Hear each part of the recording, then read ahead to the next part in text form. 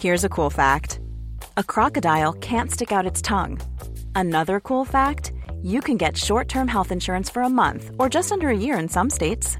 United Healthcare short-term insurance plans are designed for people who are between jobs, coming off their parents' plan, or turning a side hustle into a full-time gig. Underwritten by Golden Rule Insurance Company, they offer flexible, budget-friendly coverage with access to a nationwide network of doctors and hospitals. Get more cool facts about United Healthcare short-term plans at uh1.com. There's never been a faster or easier way to start your weight loss journey than with PlushCare. PlushCare accepts most insurance plans and gives you online access to board-certified physicians who can prescribe FDA-approved weight loss medications like Wegovy and Zepbound for those who qualify. Take charge of your health and speak with a board-certified physician about a weight loss plan that's right for you. Get started today at plushcare.com/weight loss. That's plushcare.com/weight loss. plushcare.com/weight loss. Hello everyone, Sam Willis here. Now, before we begin, I wanted to make a little announcement. I'm delighted to tell you all that I've teamed up with the excellent Bike Odyssey, a company with history and travel deep in its heart. They offer exceptional biking adventures. Bike Odyssey was set up by the historian, TV presenter and friend of mine, Sam Wood, who made the BBC documentary on Hannibal's Trail, and he subsequently dedicated his life to cycling in the footsteps of great historical figures. This autumn, I'll be joining their Venetians tour, travelling in the footsteps of Marco Polo. Come along and see for yourself why the Adriatic Sea is the most scenic coastline in the world. Along the way, I'll be sharing stories from my life of travel, adventure and research, as well as exploring the history all around us. It'll be a chance not just to immerse yourself in some of the world's most fascinating history, but to change the way that you think about the past. Now, if you want to find out more, just head over to bikeodyssey.cc.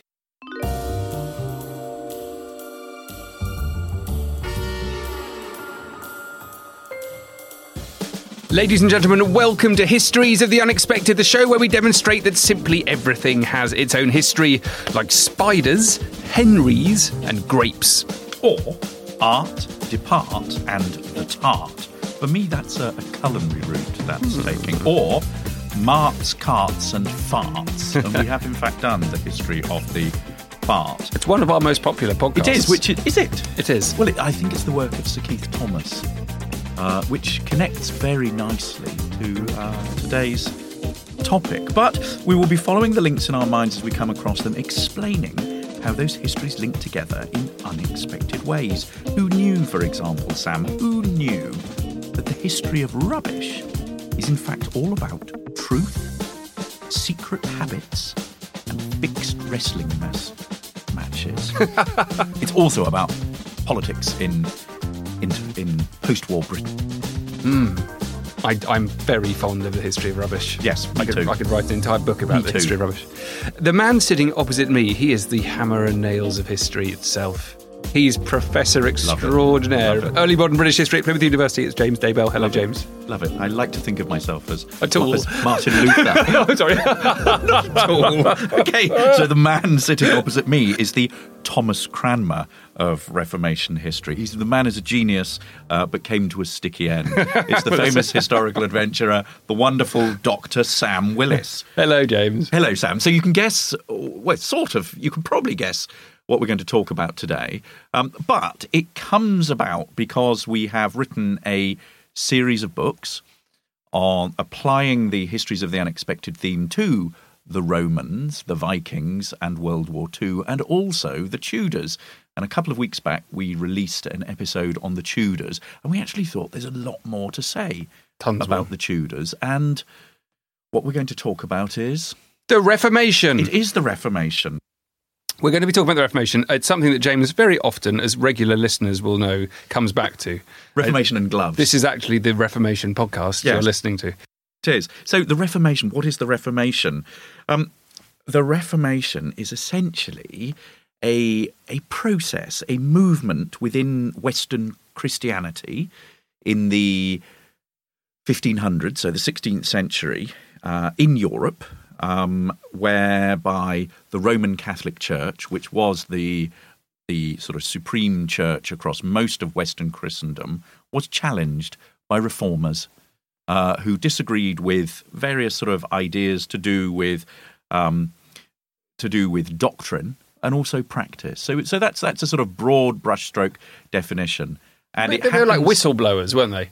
Right at the beginning, they kind of said, this is not right. What's going on here? So if you have a look at the history of the Christian church, the history of the Christian church has a big tradition of reformists within it. And so people have either what you effectively see as a sort of series of developments in the Christian church, where you have new innovations and people sort of then become complacent. So you have new sort of ascetic ideals where people sort of set up monasteries and then they become sort of fat and sort of forget why they're really there and complacent. And then other people who come along and sort of say and want to reform that then lead to a sort of period of reform. Then you get complacency, then you get reform. So the whole of the history of 2,000 years has largely been that. In the 16th century, we have a watershed moment whereby the universal authority of the church in Rome, and particularly the Pope, is challenged. And it's challenged throughout Europe. In Germany, we have the Peasants' War. We have this quite violent and grassroots, groundswell sort of opposition to the church in Rome. In England, though, which is largely where we're going to talk about today, because we're talking about the Tudors, it's altogether very different. Now, I want to give you two key ways of thinking about the Reformation in England. Firstly, it is a roller coaster, and secondly, it is an alcohol-free Reformation. Very good. Do you want me to explain why? Yes. Yes, but let's go with the roller coaster to begin with. So the roller coaster is rather like what we were talking about earlier on. It is the kind of ups and downs of the Reformation. And rather than just seeing it as a single movement, a single sort of Reformation, you need to think of it in terms of a series of reformations, okay, plural. So we can distinguish the Henrician Reformation of Henry VIII, which basically saw the split from Rome, the divorce with Catherine of Aragon, the Reformation Parliament from 1529, a series of legislation brought in. And then Henry dies in 1547. His Protestant son takes over, and this is a son, Edward VI, who's been brought up by Protestant tutors and basically is a devout little thing. And we've got two sort of evangelical, powerful men in the country in the guise of Protector Somerset and the Duke of Northumberland. And so the Reformation becomes much more reformist, so much more sort of Protestant leaning. You've also got church figures who sort of fit into this. Thomas Cranmer is the great sort of architect of a lot of this. But then when Mary comes to the throne, as I think we talked about a few weeks ago, the country swings back. And so we have a Catholic revival. Then when Elizabeth comes to the throne, again in 1558, we have the 1559 Elizabethan settlement, which basically puts all the sort of reformist stuff back on the statute books. So rather than thinking of it as simply, Henry VIII comes in and everyone is, the country becomes Protestant, there are sort of ups and downs. And in fact, what happens is when Elizabeth comes in, what happens is you get a definition of an Anglican church, so of one single church that everyone suddenly has to sort of adhere to. And the problem is that framework isn't as flexible, actually, as the Catholic Church once was, which was a church for everyone. This sort of laid down more or less what you should do, and it didn't fit the Catholics, and it didn't fit the Puritans. And so what you have is a splintering of religion. So there's the roller coaster. Alcohol-free? Hit me with alcohol-free. Alcohol-free. Alcohol-free is basically to distinguish the Reformation in England from the Reformation on the continent. As I talked about earlier on, the Reformation on the continent is a really sort of violent Reformation. Look at what's happening in France and the French wars of religion. You look at what's happening in Germany and you've got uprisings. In England, it's actually a pretty peaceful Reformation. It's a Reformation from above. And this idea of it as an alcohol-free Reformation is not my idea. When I was an undergraduate at Oxford, I sat through the wonderful Christopher Haig's lectures on Reformation history, and he referred to it as the alcohol-free Reformation because it was just, it just sort of went through. It was almost Reformation by clockwork. And talking to his wife about this, the reason that he came up with this idea, his wife is Australian, the reason that he came up with this idea was from watching alcohol-free beer adverts in Australia. That's it. That's amazing. Isn't it amazing? Alcohol-free? I think I don't understand it. As in, it's not... So it's not a full... So basically, if you have a look at what happened on the continent, the continent is a... So it's a version that's less spiky. It's alcohol-free in that it's less full-bodied. Okay. It's basically the Reformation on the continent is a grassroots groundswell. People want a new religion and rebel because of it. In England, the old tradition was that Protestantism was pretty popular. Yeah. Anti-clericalism, so a hatred of the clergy, seeing the church as full of abuses and basically unfit for purpose was the traditional view. This was A.G. Dickens. A generation of historians that's around Chris Haig's generation came in and brought in a sort of new revisionist interpretation of the Reformation, which said actually it wasn't that popular. It's a Reformation from above, and actually it took a hell of a long time to come in. Even once you've got the 1559 Protestant settlement on the statute books, what's actually happening in the parishes, people are more or less able to do exactly what they want. And so it's not until the 1580s when you have a university-educated clergy who are in the parishes. So it's alcohol-free. Yeah, that's excellent. The entire scope of what it's influenced and affected is kind of mind-boggling. And we could do an entire unexpected history of the Reformation itself. And I can tell you right now that it would include shadows. Yes. Ooh, yes. It would include perfume. It would include beards. Yes. Think of all the popes with their beards, the post-Reformation people. It would include clocks. Yes. Protestant time. What do we mean by that? Well, Protestant work ethic. So the work ethic is that you have to sort of attend to there's a Weberian concept that that as a Protestant work ethic is that you are mindful about what you do and keep track of the time. It's also all about beds, deathbeds. Yes. It's all about spying. It's about diaries. Is it? Yes, it's all about diaries. So the idea is that basically you have to account for yourself in spiritual terms, and with the Reformation, we see a rise in spiritual diaries. So often, sort of puritanical diaries. People writing to basically account for all the things that they are doing in their lives.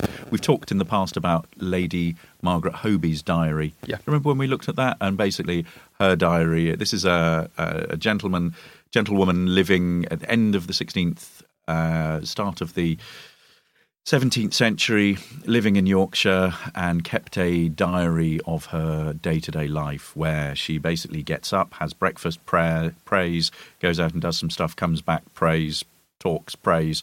So it's literally what regiments her life.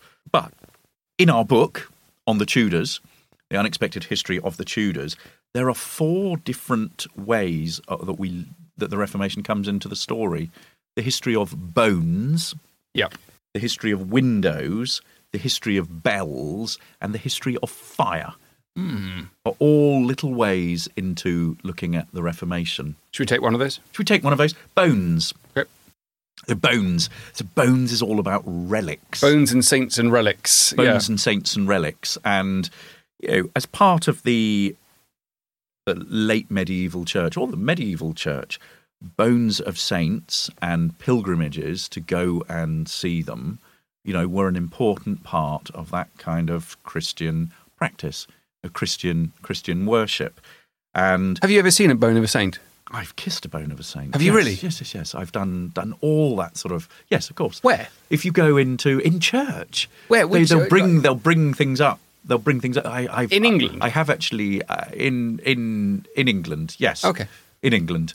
Well, you're a historian. Were you like, this is preposterous? This is not a saint's bone. This is from a sparrow. As a young boy, I was brought up Catholic, and it was the kind of thing that you sort of did. And you believe? I mean, you believe. Obviously, you believe that it was actually the bone of a saint. I mean, as a small boy, you're presented with something, and you sort of do it. Yeah. Okay. And the Catholic world is full of those kinds of things. As a skeptical academic and everything, one wouldn't wish to sort of preach about these things. But if you have a look at the preface to Christopher Haig's book, The English Reformations, he talks there about the religious journey that he's had spiritually, and has gone through sort of periods of strong belief to agnosticism to atheism.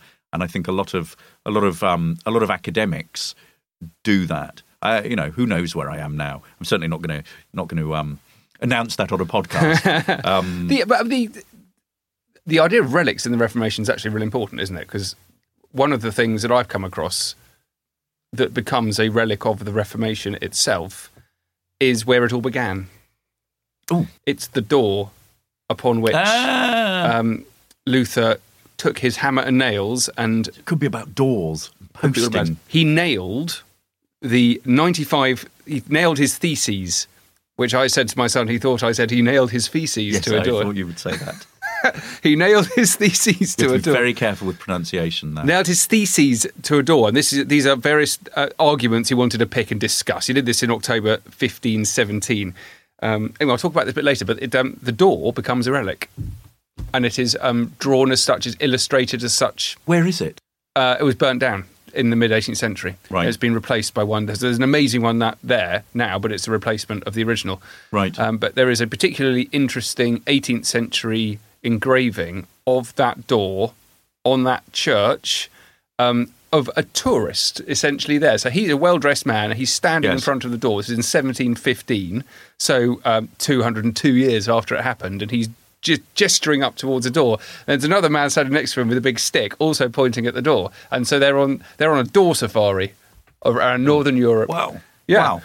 Anyway, it's interesting. And there is also belief that for a while, the actual nails with which he had hammered his theses onto the door were still there. And people were going to look at the nails which were attached to it. So there is even So that's kind of like a sort of Protestant pilgrimage, isn't it, really? Yeah. It is. But I mean, back to bones. Bones are still very much part of Catholic worship. And if you go to Rome or you go to Italy, saints' bones are everywhere. Of course, reformers, not just reformers within the church. So Erasmus, the Dutch humanist, so he's somebody who's still very much a Catholic, but criticising it from within, is very critical of this kind of practice. When Henry VIII dissolves the monasteries, one of the things that the people who are going into the monasteries and stripping the assets are doing is they're confiscating the bones, and in some cases they're smashing them up. And so there is so bones are about conflict between different sort of religious views. Windows. Before that, I want to carry on with my doors. I'm going to intersperse my doors idea. Intersperse your doors. We've been doing this for so long now. You jumped on exactly what I was going to talk about, which is slightly disappointing. What was that? Well, do you know who Thomas Bennett is? Thomas Bennett? Just have a big think. Think 1531, James. He was an Exeter schoolmaster. Yes, I do. Yes. Thomas Bennett, the Exeter schoolmaster in October 1531. Right, he had some beef. And he was a bit of denouncing of the veneration of the saints, and the Pope was an antichrist. Yes. And he printed some stuff. Yes. Do you know what he did with it? He ate it? He hammered it onto the door of Exeter Cathedral. Did he now? With some nails. Did he now? He absolutely did. Now, here's another one. This is really interesting. Yes, go on. May 1570. Yes. Papal excommunication of Elizabeth I. Yes. That was nailed onto a door. You're amazed by this, aren't you? I can see. Yeah. The Bishop of London's Palace near St Paul's Cathedral. I've got about 20 other examples here. Go on, go through them. Do you want to go through all of them? No, well, not necessarily all of them. My friend... In 1521, James. Yes. The authorities in Antwerp...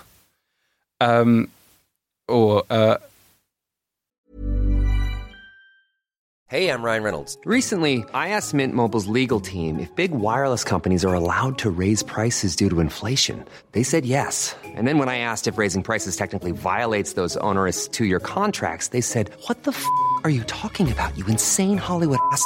So to recap, we're cutting the price of Mint Unlimited from $30 a month to just $15 a month. Give it a try at mintmobile.com/switch. $45 up front for 3 months plus taxes and fees. Promo rate for new customers for limited time. Unlimited more than 40 gigabytes per month. Slows full terms at mintmobile.com. Became furious because a lot of Lutheran supporters had hammered with nails ballads and libels onto church doors and archways. That's 1521. So it's 4 years after. It's very common practice. My very good friend, Andrew Gordon. Andrew, if you're listening to this, happy 50th birthday. He's written about the conscripting of public space.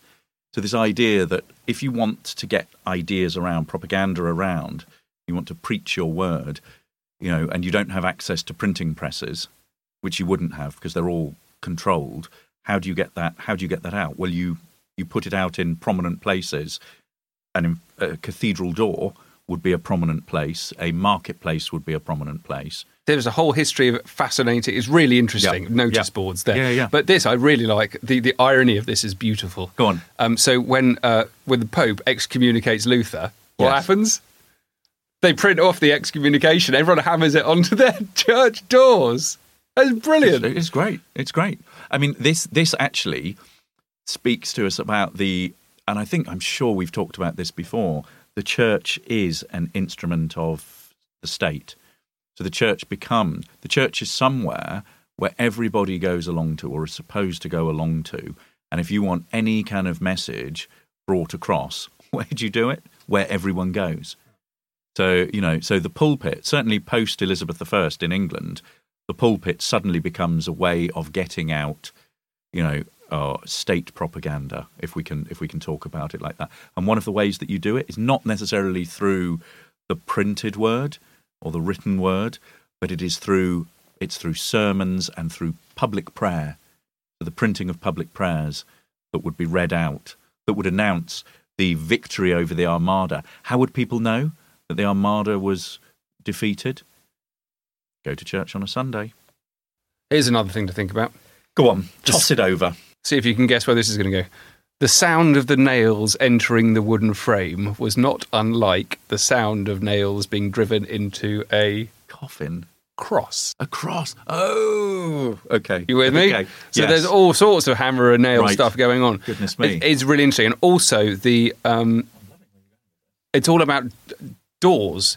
So the church at the time, by hammering on his 95 Theses on the door and by questioning what the church was doing, a lot of people later argued that he was essentially allowing Jesus back into the church. And so the doorway becomes a way of allowing goodness back into the church, back into this public body. And that is the same history as Devil's Doors. Do you know what a Devil's Door is? No. Tell me about Devil's Door. You need to go to a lovely church near Totnes, near us. The Church of St. Peter and St. Paul is an example of a church with a Devil's Door. So most churches are built on the north-hand side of a road. So the south door faces the sun. It's nice and means the north door is kind of hidden. And it was all at a time when they were built at a time when there were also pagan believers attending church. Anyway, they started building small, like little hobbit doors, essentially, on the north walls of churches. And it's all to do with people following different religions, but within the same building. And also it allows the devil... Now, this is where you're going to come around the devil in or the devil out? Out, which is a bit like a corpse door and the Vikings. Yes. So what happens when you get baptised? Yes. You are flushed of the devil. Yes. But you were doing it in a church. So the devil needs to go needs to go somewhere. Love it. And so they have a door outside which allows... Is there a shoe outside the door? There might be a shoe outside the door. A shoe outside the door to catch the devil. It's all to do with spirits going in and out of buildings as well. It's genuinely amazing, the Reformation. And we haven't even started talking about all the other stuff we can talk about. You should all go and study the Reformation. It's truly brilliant. Miracles, angels, all sorts. The natural world, all sorts. And fire as well. And fire. Because we were talking about how do you discover news of the Armada, whatever it was. You go and look on your church door, you look on your notice boards. Yes. It's actually worth thinking about how everyone did it as well. So it's actually a massive social network. Yes. So it's like a retweet or a like. Social media. So he's hammering up his 95 theses, and someone else is taking that and then reprinting it and creating 1,000 copies of that, gives it to someone else who reprints it, creates 1,000 copies of that, and so on. I can't help but think that all those windows on Hardwick Hall are more about Bess of Hardwick just wanting a bit of bling. This is a woman who had her initials sort of inscribed across the architectural space of this property. Yeah. I like the idea with all of the window smashing that's going on, is you've got some people who realise there's going to be window smashing in the very foreseeable future, and they take their windows away. Yes. And they look after them. They kind of store them for safety. And then when all the window smashing has happened, even though it's still post-Reformation, they put them back up. Yes, and also, I mean, it doesn't happen everywhere because there are those people, even it's actually quite expensive to reglaze windows in churches to keep the drafts out. So that it's happening in certain parts of the country at this time, and other parts it's not. So it's a kind of an index of, I suppose, of how Protestant the country, if we can use a term like Protestant in this period. Fire. You brought up fire. Yes, so that's another way of communicating, isn't it? So we got communicating by smashing windows, which is one fairly punchy way of saying what you believe in. But the Tudors were communicated using fire all the time. It's all and also it was a way of burning people, burning heretics was an important part of the Reformation, and it tended to be those who were reformist or who were Protestants who were burned, not just in Mary's reign, but during the reign of Henry VII. 24 heretics were burned, 81 in the reign of Henry VIII. There are only 2 in the 6 years of Edward VI's reign, only 2 burnings. But Mary was the one who really embraced burning. And during this 5-year reign, almost 300 men and women, many of them very ordinary, but some of them very high profile, were burned for being Protestants. So this is nothing compared to what's going on the continent with the Inquisition in Catholic Spain. An estimated 150,000 people were persecuted and several thousand executed. And the reason, for Catholics, the reason that you burn people rather than do anything else is that you have a bloodless death, which is the best sort of salvation for the soul, supposedly. And is this part of the Counter-Reformation? So the Reformation happens, then the Catholics go hard line. Yeah. Okay. So, I mean, what happens is the Counter-Reformation is fascinating because what happens is the late medieval church is really a Gladstone bag of an institution. It is, it's something for everyone, and the church, the church is open to all sorts of people within the community. It's a real sort of focal point of all sorts of things. It plays a really important role. So while there are definitions of who are heretics and who aren't, there isn't really. You're not facing, national churches that you have to. So it's not a sort of state battle of the state. and not a battle that sort of crosses over sort of geographical boundaries. You're dealing with, with isolated groups of people that you're putting down. As soon as the Reformation comes around, you suddenly need to define what Catholic doctrine is and Catholic practice, and bring about a way of defending yourself against reformers. And so the Counter-Reformation is basically set up not only doctrinally, but also in terms of the infrastructure, in order to be able to get your own house in order.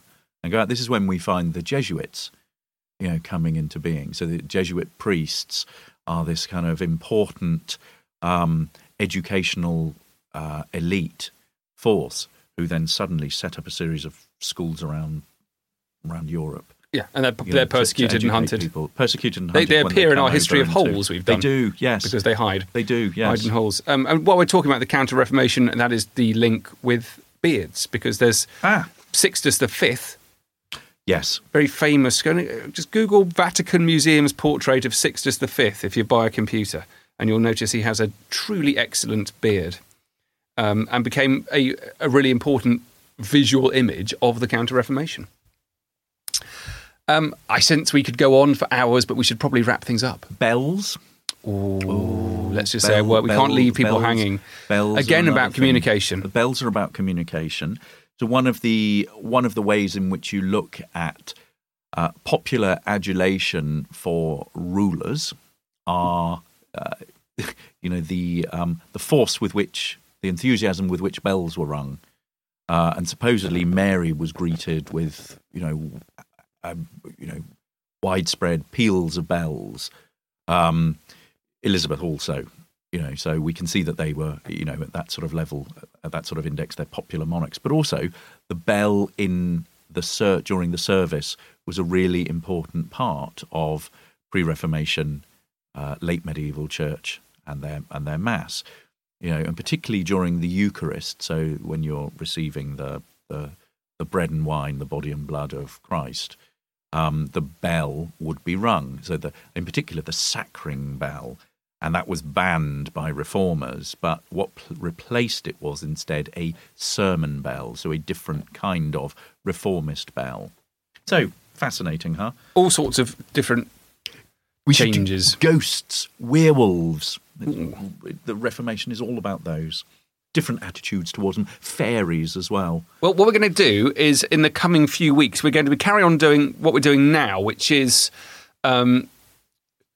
we are doing unexpected takes on well-known subjects. Yes. So we've done our Tudors, Romans, World War II, and the Vikings, and we've done the Reformation. We're going to do highwaymen. We've done pirates. We're going to do highwaymen. We're going to do secret codes. We're going to do spies. We're going to do treasure. We're going to do Nazis. We're going to just sort of romp through, aren't we? Doing all sorts of fun stuff as well. All brilliant fun, but with a couple of traditional...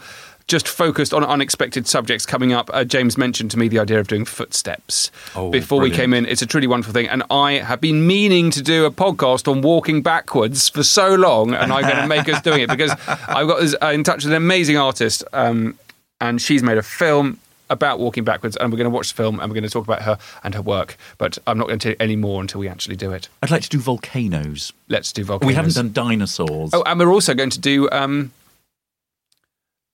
geographical stuff. So we're going to do the unexpected history of Devon. We are. Yes. Yeah, we thought we'd start here. If you own a county, do get in touch. If you own a county, a church, a castle, a date, a family, if you're royal, you own a country, run a country. But we're starting with counties, so we're going to do Devon. If you'd like us to do your county, give us a shout. We'll get in touch with the local museum and see what they've got, and we can see what we can knock up. I'd like to do Yorkshire, but not as much as I want to do Cornwall because it's closer. No, not as much as I'd like to do gloves. Oh, okay. And it's nothing to do with counties, but I am relocating my obsession with historical handwear. Why is that? Because I'm writing a book at the moment on the history of gloves. So I'm obsessed. The other day, Sam, you get this, I decided that I would write a book on gloves before Christmas. And so what did I do? I went home and organised a bookshelf. It's got notes one end and really interesting things to read. And I wrote some of it down. Brilliant. I got very excited. Anchoring it in history with your writing. Exactly. Please refer to previous podcast for that one to make any sense to you at all. Thank you all very much for listening. You can follow me on Twitter at Dr. Sam Willis. And actually, can you please listen to us? If you're listening to us on iTunes, leave a review. If you're listening to us anywhere, leave a review. It really massively helps spread the word. James and I are trying to do something new. We're trying to do something quite difficult. And it's time-consuming, it's fun, but we can't get anywhere without all of your support and help. So do please show us the love where you can. Yes, and on Twitter, in the Twitter sphere, you can follow me at James Daybell, and you can follow Histories of the Unexpected at UnexpectedPod. All live shows, all books, all information, everything is on historiesoftheunexpected.com. Do please check in there. Thank you all so much for listening once more, guys. Bye-bye. Bye-bye.